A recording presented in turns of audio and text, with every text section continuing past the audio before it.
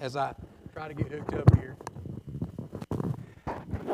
Open up your Bibles to the book of Luke. Luke chapter 4. Luke chapter 4. I was looking this past week about what culture has to say about the Bible and whether or not we can believe it. And I hope that everyone here today has made the decision in their own hearts to believe what the Bible says, and not just parts of it, but every bit of it. Because what we believe about the Bible will determine our beliefs, and it will determine how we behave wherever we are, no matter what we're doing. There is direction and instruction that the Bible gives us. And so we have to make a decision, even as Christians, that we're going to believe what the Bible says, and that is true. And I know what we're probably thinking already, well, I believe the Bible. I believe everything that it says. But have you ever made the statement, I believe the Bible is the Word of God, and that should never come out of our mouths. In other words, I think what we should say is, yes, I believe the Bible, and because I believe the Bible, I will. And we think, well, I would never compromise my beliefs or what the Bible says. But, you know, Christians don't have a very good track record, unfortunately, and I've found some people, some Christians, who have important positions in important organizations that have made some startling claims and comments.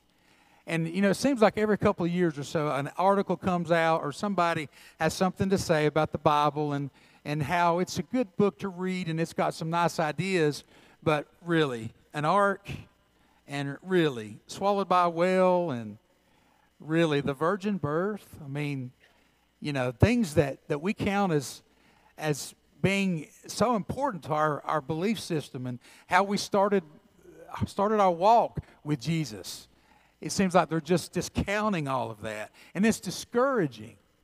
And it's hard for us because we are missionaries. Everybody here that is a Christian is a missionary, because we are supposed to go out into the world and share the message of the Bible with people who are in the messes of life. But what's hard for us, and I think would all agree with this, it is hard to share the message of the Bible with people who don't believe the Bible and don't want to have anything to do with what you have to say about it. And it doesn't help when people who have positions that are important and call themselves Christians say things like I'm getting ready to read to you now. This took place only a couple of years ago, 2019, in USA Today. And it was from Oliver Thomas, who was a retired Baptist minister. Okay, think about that for just a minute. How many retired Baptist ministers do you know? And how many of those do you think highly of and respect? Because maybe it was under their preaching and under their leadership that you got saved. And that you saw great things happen in a church. And you saw God use that man. And you think, God bless that man for being who he was and standing for what he stood for. But here's a retired minister that I don't think I could say that about. He said that, among other things, that being a faithful Christian does not mean accepting everything that the Bible teaches. He said that. A retired Baptist minister. And then he went on to say, and this is really upsetting to me and insulting, he made fun of Christians who say, the Bible says it, I believe it, and that settles it. Now, how many times have we thought that or heard that or said that and just felt good about it because we had something real and something truthful to believe in?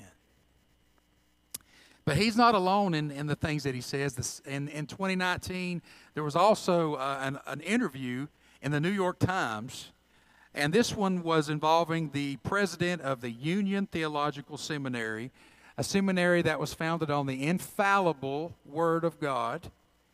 And this individual, her name is Serene Jones.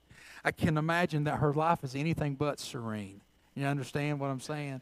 Because of what she says in this article. She said that I find the virgin birth a bizarre claim. And then when asked what she thinks happens when people die, she said, I don't know.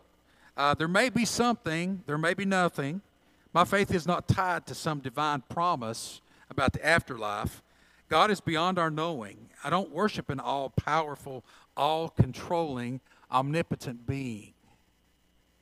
Very, very upsetting because, you know, these are people with very important positions. Why this slide in thinking? Why this change in our religious leadership? You may or may not know who Albert Mohler is, president of the Southern Baptist Seminary. This is what he had to say about Jones's interview, the one that we just read about. He said that she is rejecting biblical Christianity and that she has denied everything that makes the gospel the good news. And he said this, and this is important to hear. He said that it seems as if she hopes to replace biblical Christianity with a new religion without anybody noticing. And have you thought about how our culture has shifted and they're thinking about certain things that 10 years ago we would not have had any problem telling you, this is wrong, this is not right. And yet now there seems to be such a shift that if we say certain things, we get canceled. And if we don't say certain things, we're not woke, or you know what culture is saying now. Such a slide and a shift that is very upsetting, but it's nothing that we haven't heard about in the Bible already. As a matter of fact, in Judges chapter 21, it says that everyone did what was right in his own eyes. And that seems to be where we're at. Even people who have made a commitment to follow Christ and to lead others in doing that as well have just come to the point where they're just going to do what is right in their own eyes. There's so many other examples that I can give you. But let me ask you this question before we go on. Can we really believe the Bible today in 2021? Can we really believe the Bible? I'm so glad that we're getting those responses. Absolutely we can. And do you believe that if the Bible comes from God, if the Bible is the divine, inspired Word of God, is that something that you and I as Christ followers should submit to and should try to align our lives with?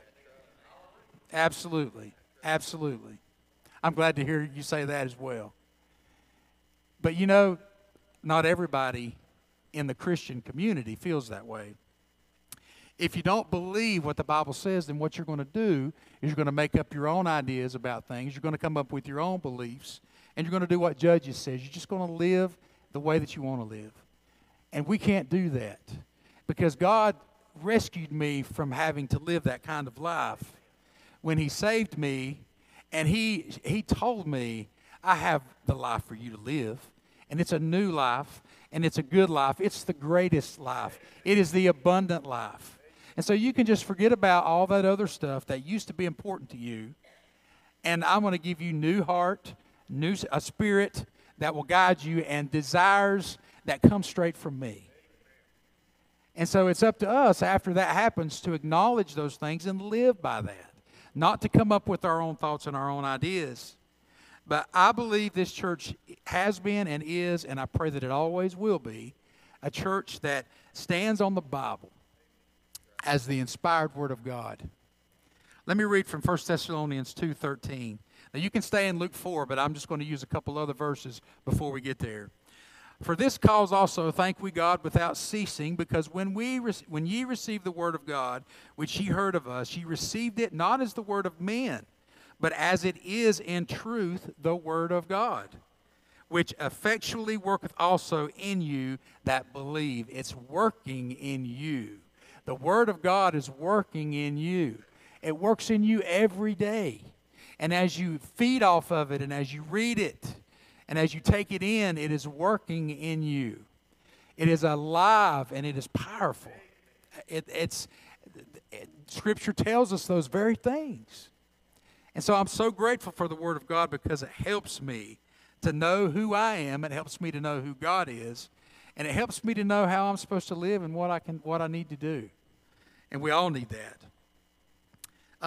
you ever wonder why Christians say that God is the creator? You ever wonder why Christians believe that everyone sins and that marriage is between one man and one woman? You ever wonder why Christians say that Jesus is the only way to heaven, that he was crucified, that he was raised from the dead, and that he's coming back one day? You ever wonder why Christians say that? Just to be positive, just to have something happy and nice to say?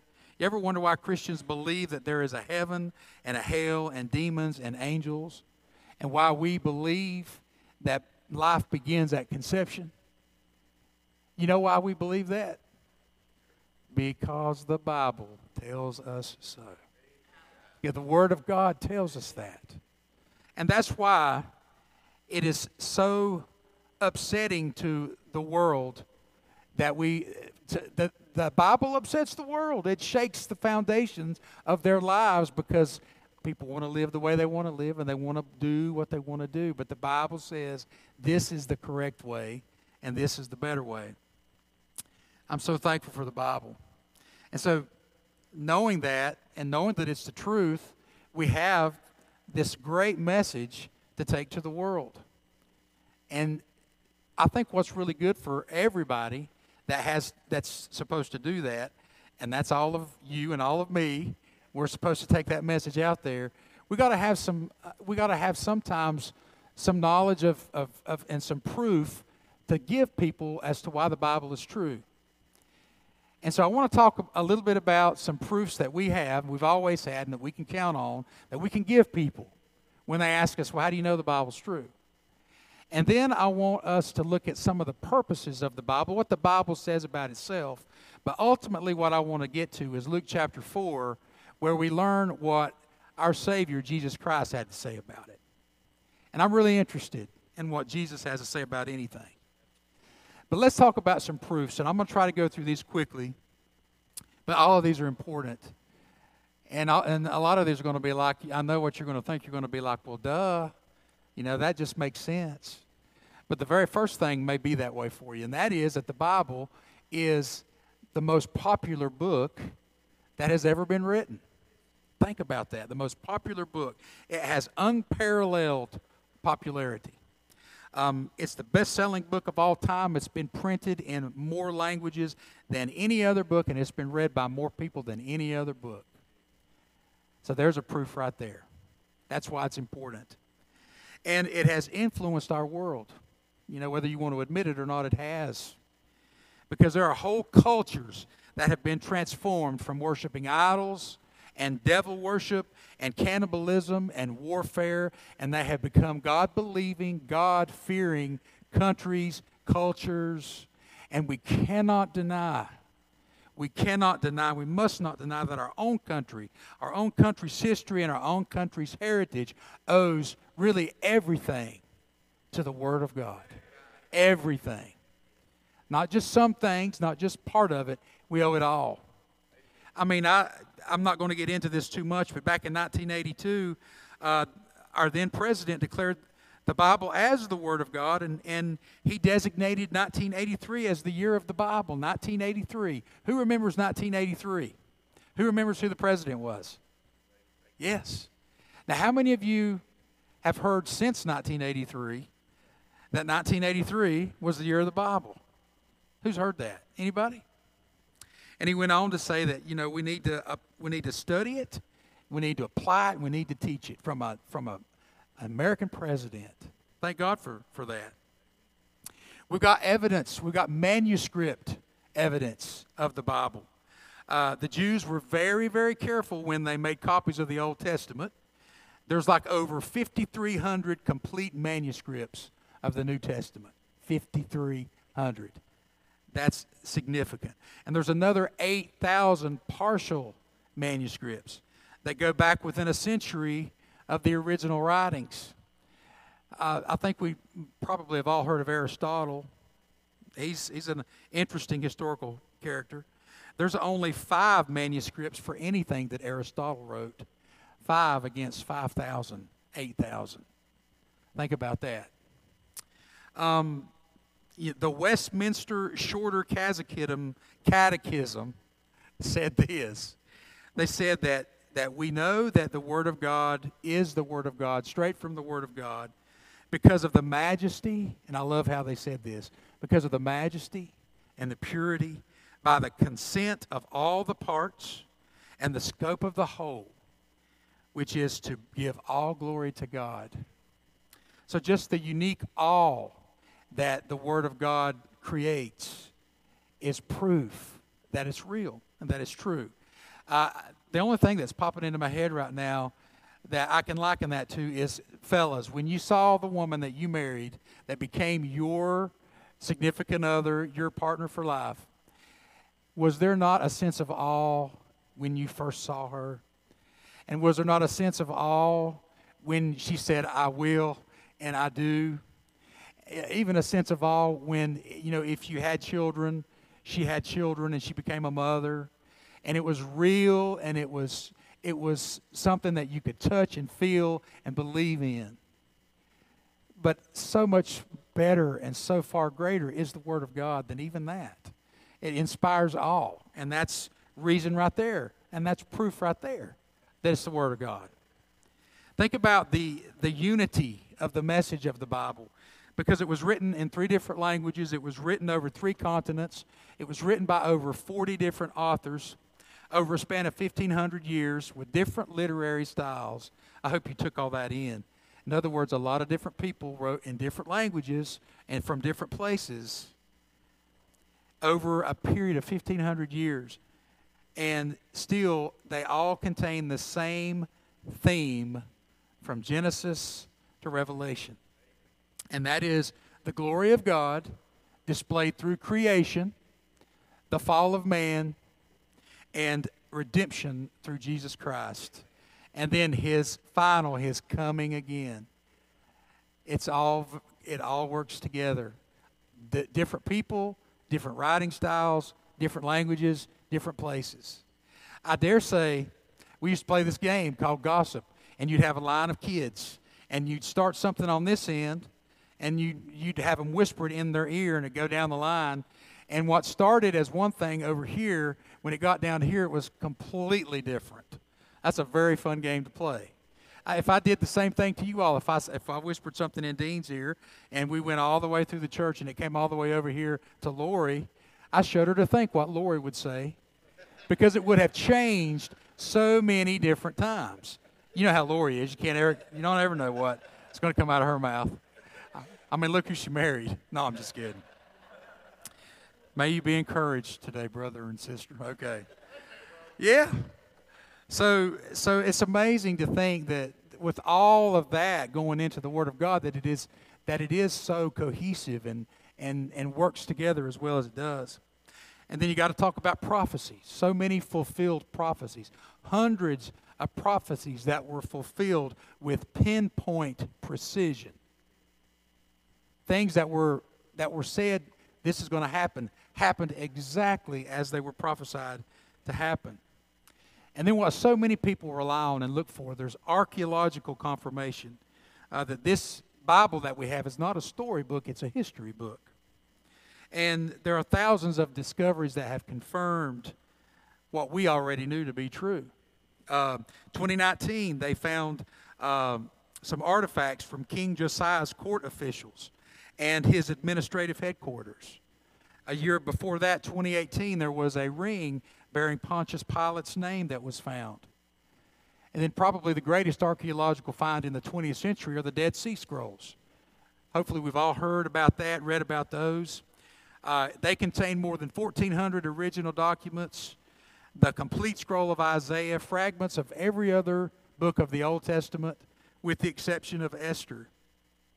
So there's archaeological confirmation. So many people, again, rely on that type of thing. And then there's scientific accuracy. You know, it was in Isaiah chapter 40 that we're told that the earth is a sphere. And that was found out actually to be true in the 15th century. But the Word of God already said it. So what was everybody scratching their head about? And I think it was in Job chapter 26, we read that the earth is suspended in space. Sir Isaac Newton figured that out in 1687. Genesis chapter 15 says that the stars above us are innumerable. I mean, the list goes on and on. There's scientific accuracy to back it up. And probably what is the biggest deal for us and is the most powerful proof that the Bible is real is the proof of a changed life. Think about your life before Christ.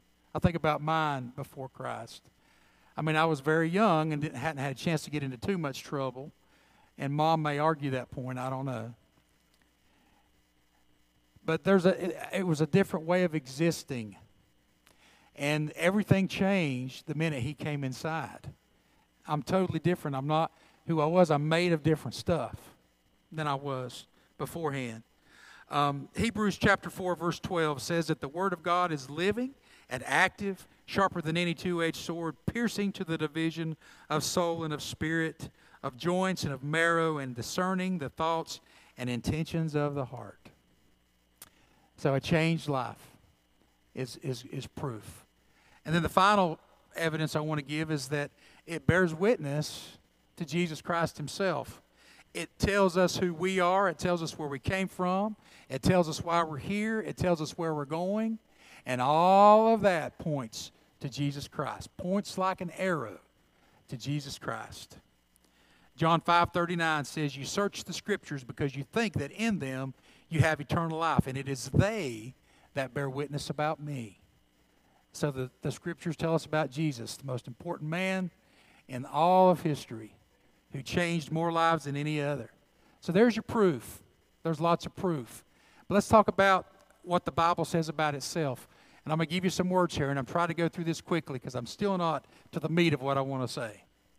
But we talk about Revelation. We know that Revelation is a book of the Bible. But we also know that God has revealed himself through general revelation, we'll call it general revelation, by putting his existence on display in creation for us to see, but also working inwardly on our conscience to prove that he is real and that he's working in us. So there's general revelation there. But there's also specific revelation that we get through the Scriptures and through his Son. And the Bible that we have has all the revelation that we will ever need. So we don't really need to pray for a new revelation. We don't need to listen, or we don't need to listen too closely to people who say, "I've been given a new revelation." It's different to say, "I've been given a better understanding and a new understanding of the revelation I've already received." But you do not say, "I have a new," there's nothing new that God needs to show us or tell us. It's all there. It's already there. We talk about inspiration, and that has to do with the recording of God's special revelation, because he inspired men to write the revelation that he was giving. Timothy 3:16 tells us that all Scripture is breathed out by God. He also goes on to say that every word, every letter, every jot, and every tittle, and that's in Scripture, every bit of that is breathed out by God. Everything that we need to know about God is in the Bible. And if we want to know what God has to say, we read the Bible, because I think it's some 5,000 times in the Old Testament that you'll hear the phrase, "Thus saith the Lord." That's a lot of times. We're seeing the thousands a lot today. It's inerrant. It's infallible. There are no mistakes. There are no mistakes in the original manuscripts. And there are no mistakes in the Word of God that we read today. It is absolutely trustworthy. 2 Peter 1:21, "For the prophecy came not in old time by the will of man, but holy men of God spake as they were moved by the Holy Spirit." And then Proverbs 30, verse 5 says, "Every word of God proves true." Every word of God proves true. What about the role of the Holy Spirit? The Holy Spirit helps us to understand the Word of God. He illuminates the Scriptures for us. What a wonderful experience it is when we read Scripture that maybe we've read so many times before, and we read it that time that we it's like a light turns on and we get it. And it makes sense. It makes sense what Scripture says about my sin, and my sin has been dealt with, and it's been cast as far as the east is from the west. And even though the enemy will try to pull it up at various times in my life, many times in my life, he will throw it at me and he will shove it in my face. And I can just look back at him and I can say, that's been dealt with. And it's been cast as far as the east is from the west. But how many times have we shuddered in fear and run to the corner of the room and hidden in the darkness because we were so ashamed of who we have been and what we have done? And there is, again, we've talked about this, there's godly sorrow for the sin that we commit, but our sin has been dealt with at the cross. Bam, a light goes on. And so that's the Holy Spirit's role in all of this, to illuminate the Scriptures. Psalm 119:18 says, open my eyes that I may behold wondrous things out of your law. And again, when the lights go off, no, when the lights turn on, help me y'all. When the lights turn on, I mean, it's just a good thing. It's a great experience as a child of God to understand things. And do you ever get something and in your mind you're thinking, I think I always knew that, but I'm just now like appropriating it. I'm just now getting it. I'm just now grabbing hold of it. And I realize how free I am and how much peace and grace God has given to me. Those are good moments. Those are good moments. We think about interpretations. That's discovering what the truth of the Word of God is. That's a lot like what we were just talking about. There is only one interpretation, but there are many applications. God is saying one truth. What we need to be wary of is this says, I think it says this, I think it says that. This book says this book says that. What we do is we study and show ourselves approved. And as we are doing that, the Holy Spirit is going to reveal to us what we need to know about those Scriptures. We look to men for what they have to say and whatever knowledge God and wisdom God has given them. But the ultimate person we go to and the ultimate one to help us to understand the Word of God is the Holy Spirit. Bottom line. We can learn from many people, but let's learn more from the Holy Spirit. I've got several other things I could share here. It's authoritative. God has spoken it, so it's true. God says, I need to do this, so I need to do this. Psalm 119:89, forever, O Lord, your word is firmly fixed in the heavens. It is sufficient. The Word of God tells us that it is sufficient. How does it do that? When we're running around all over the place trying to feel this need and feel this void. And as a Christian, we understand that the needs and the voids have already been filled by Jesus Christ Himself. And we get it more clearly when we read that He has given us everything that we need for faith and service. He has given us everything we need for holy living. The law of the Lord is perfect, reviving the soul. The testimony of the Lord is sure, making wise the simple. And then we know 2 Timothy 3:16, all Scripture is given by inspiration of God, and it's profitable for doctrine, reproof, correction, instruction. It's authoritative. It helps us to see how crooked life can be when you use the straight edge of Scripture, how crooked things can get in this world and in this life. And let me finish this section by saying that the Word of God is complete. Revelation 22:18 and 19 tells us not to add anything to it. And then it says after that, don't take anything from it because it's complete. It would be like, I know that Derek likes to put puzzles together. And it would be like Derek taking all the time to put a puzzle together. And then when he's done, taking about 3 or 4 pieces out of it and throwing them away. And not having a complete picture. Doesn't make any sense, does it? So why do that with the Word of God? Because it is complete, it's authoritative, it's all the things that we've talked about. So I wanted to say this too. I've got one other quote I wanted to read you. This is from Charles Spurgeon. He said that the Word of God is like a lion. You don't have to defend a lion. All you have to do is let the lion loose and the lion will defend itself. And the Word of God will always do that. It will always do that. And the Word of God goes out and it completes what it sets out to do because it is alive. And it is real and it is powerful.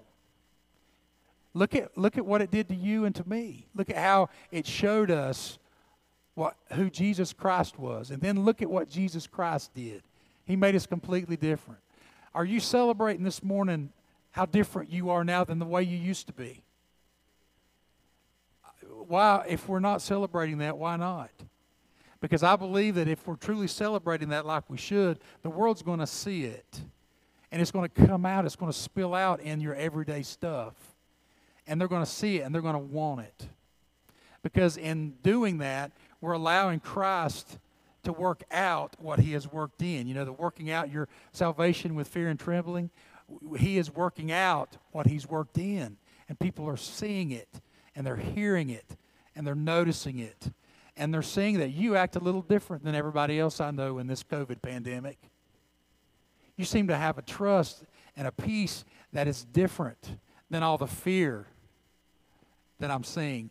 I don't know why this popped into my head, and I'm not going to give you this word for word, but I saw the other day when COVID started that people were posting things like, people are so scared now that you could rob a bank with a dirty tissue. Dirty tissue. Think about that. All right, so let's look at what Jesus had to say. In Luke chapter 4, we're going to read some scripture from there. Now, Jesus is back in his hometown of Nazareth. They kind of set it up for you here. And verse number 16, it says this, "And he came to Nazareth where he had been brought up, and as his custom was, he went into the synagogue on the Sabbath day and stood up for to read." Now, I want to point something out in this verse here. It seems to me like synagogue attendance or church attendance was a regular thing for him. He didn't really have to wonder if he was going to go. He didn't have to think about whether or not the weather was going to be nice enough for me to go and do this instead. Or this is a hard thing to hear. He didn't have to think about whether or not the kids needed to be somewhere else. He went to church, and that was an important thing for him. And that's a lesson for me as well. He didn't have to worry about being tired and staying at home. For the past 2 years, I've probably missed more church than I've missed in my whole life. So sickness, barring sickness and just not being a good idea for you to be out in public because you're contagious and stuff like that. You stay at home. Stay at home. But you know what? What we're doing here this morning is a privilege. It's a great privilege for us to be here and to come together and to sing together and to worship together. But I want you to see that in these verses, and we're going to read 17 here in just a second, but I want you to see how Jesus saw how important it was to read the Word. That should go without saying, but that's what he's doing here. He was such a great reader, and he was a great teacher, and he was a great preacher. Look at verse 17. "And there was delivered unto him the book of the prophet Isaiah. And when he had opened the book, he found the place where it was written, The Spirit of the Lord is upon me, because he hath anointed me to preach the gospel to the poor. He hath sent me to heal the brokenhearted, to preach deliverance to the captives, and recovering of sight to the blind, to set at liberty them that are bruised, to preach the acceptable year of the Lord." So in reading the Word of God, it makes sense that Jesus was familiar with it. Did you catch where it said he found the place? So he knew where to look. And how many times have we been at a service and he said, "Okay, I want you to turn to Habakkuk," or "I want you to turn to Song of Solomon," or "I want you to turn to Uh, Matthew, that's an easy one, and you're like, where is that? Where is that? But Jesus read the Bible, so he knew where it was. He knew where the place was. It was familiar to him because he read it. And as he goes on, he shares stories from the Old Testament in his sermon. And he just assumes that the people who are listening know the Bible. And they're going to understand what he's talking about and what he's saying. And he ends up saying things like, have you not read? Have you not read? You know these things. This is what it says. This is what the Bible says. And I wonder, and I think about us, I mean, how are we doing with our Bible reading? And, you know, there are so many different surveys out there showing percentages of people who have only read this much of the Bible, and only this percentage of people have ever read the Bible completely through. And, you know, it's interesting to see those percentages. I'm not going to give those to you now for time's sake. But we need to read the Word. Jesus shows us how important it is to read the Word. But he also tells us how important it is to feed from the Word. And it's because after he read the Word, he preached the Word. So it's important for us to read the Word, but also feed off of it. And then he quoted from Isaiah chapter 61. It's a passage that everyone would have known referred to the mission of the Messiah, what the Messiah was here to do. And it said that he was here to proclaim good news to the poor, to proclaim liberty to the captives, to proclaim recovering of sight to the blind, and to set at liberty those who are oppressed. And then look at verses 20 and 21. Notice what Jesus said. And he closed the book, and he gave it again to the minister, and he sat down, and the eyes of all of them that were in the synagogue were fastened on him. And he began to say unto them, this day is this scripture fulfilled in your ears. We read the Word and we feed off the Word. We let the Holy Spirit illuminate the Scriptures to us. And we take it in and we allow it to work within us and do what it wants to do. We hide the Word of God in our hearts, basically. So we need to read it. We need to chew on it and feed on it. But we also need to listen and take heed to what the Word says. Mark Twain was not really a diehard Christian. I think most of us know who he is. He wrote Tom Sawyer. But he said this about Scripture. He said, most people are bothered by those passages of Scripture that they don't understand, but the passages that bother me the most are the ones that I do understand. The ones that bother me the most are the ones that I do understand. And what Jesus was doing here on this day is he was talking about Scriptures. He was giving examples from the Old Testament to make a point to those who were listening to him on this very day that they really weren't any better than anybody else. Because there were groups of people who felt like they were superior to other people for various reasons. We know this. But until everybody, and he was wanting them to understand this, and when he said that he had come to do all those things, he was taking in everybody. That was for everybody. Those who might have thought, well, I'm not blind, I can see, or I'm not oppressed. But he was speaking about how he had come to save the world. It included everybody, even those self-righteous Pharisees and those Israelites and those people who thought they were just a step above everybody else. But until they recognized that they were in need of a Savior, which works the same way today, until we realize we're in need of a Savior, until we realize that we are blind and that we are broken, we can't be saved. We have to understand that we have that need and that he has taken care of that need at Calvary. So the people were initially excited that Jesus was there and to hear what he had to say. And most of the time people found comfort, and they were looking for comfort in maybe the words that he had to say. But as he continued to preach, that comfort turned into conviction, and they wanted him gone. It's much like when you talk to certain groups of people about alternative lifestyles, about homosexuality, about abortion. Well, you had me when you were talking about the love and the peace and the forgiveness. But when you start talking about things like that, we're done with you. We want you out of here. But if the Word of God is just that, the Word of God, we have to submit to that. It's not our ideas, it's His ideas. It's His truth, and He's helping us to understand it. But as Judges said, everyone will do what they want to do. And that's kind of where we're at.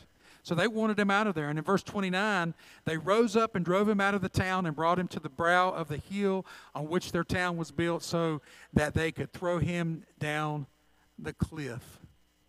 So Jesus pretty much exposed them for who they were, and they wanted to get rid of him. So what do we do? What do we do? When we don't want to hear the truth, do we just turn it off? Do we just close the Bible?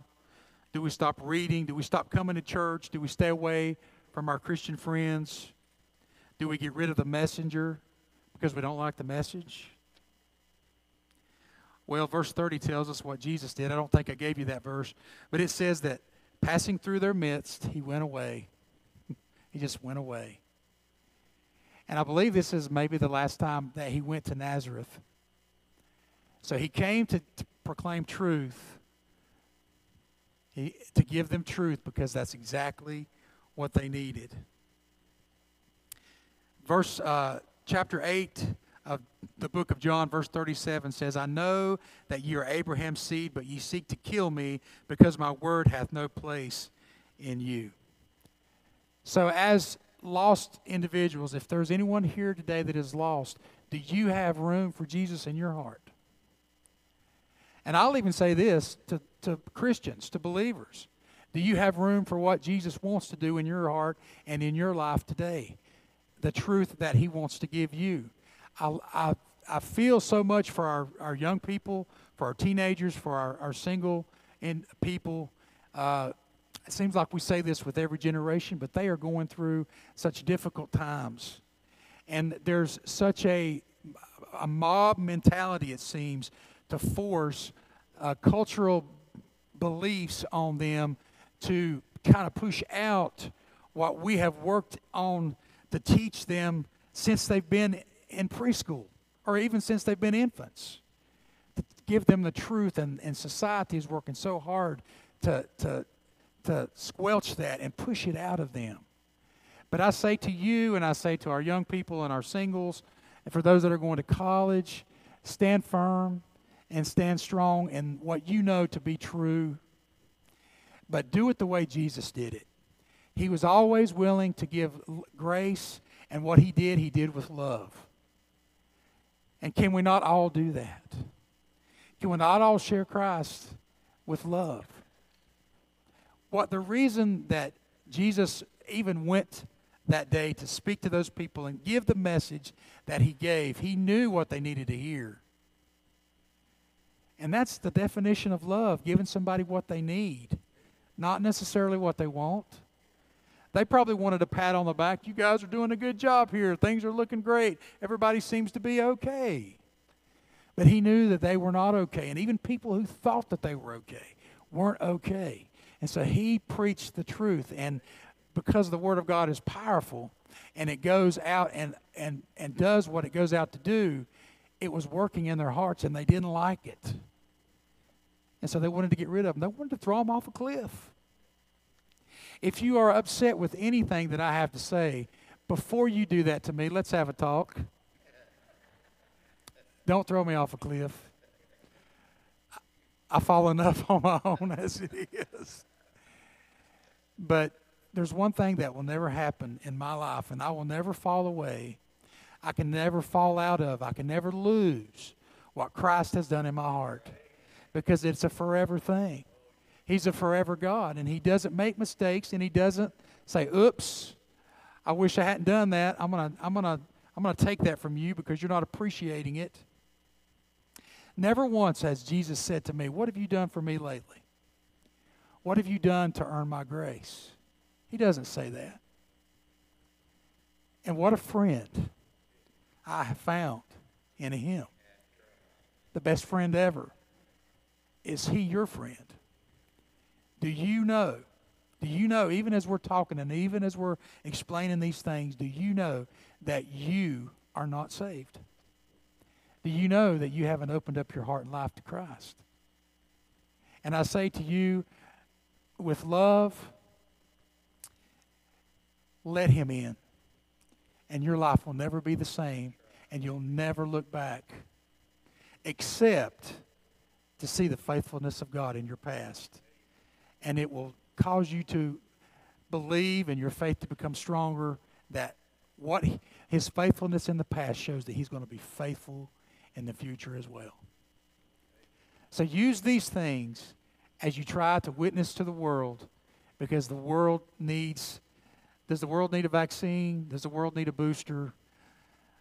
Does the world need to get those cargo ships emptied out and those trucks delivering that merchandise to the stores so we can have a holly jolly Christmas this year? Or does the world need Jesus? Let's all stand. I want you to bow your heads for just a moment.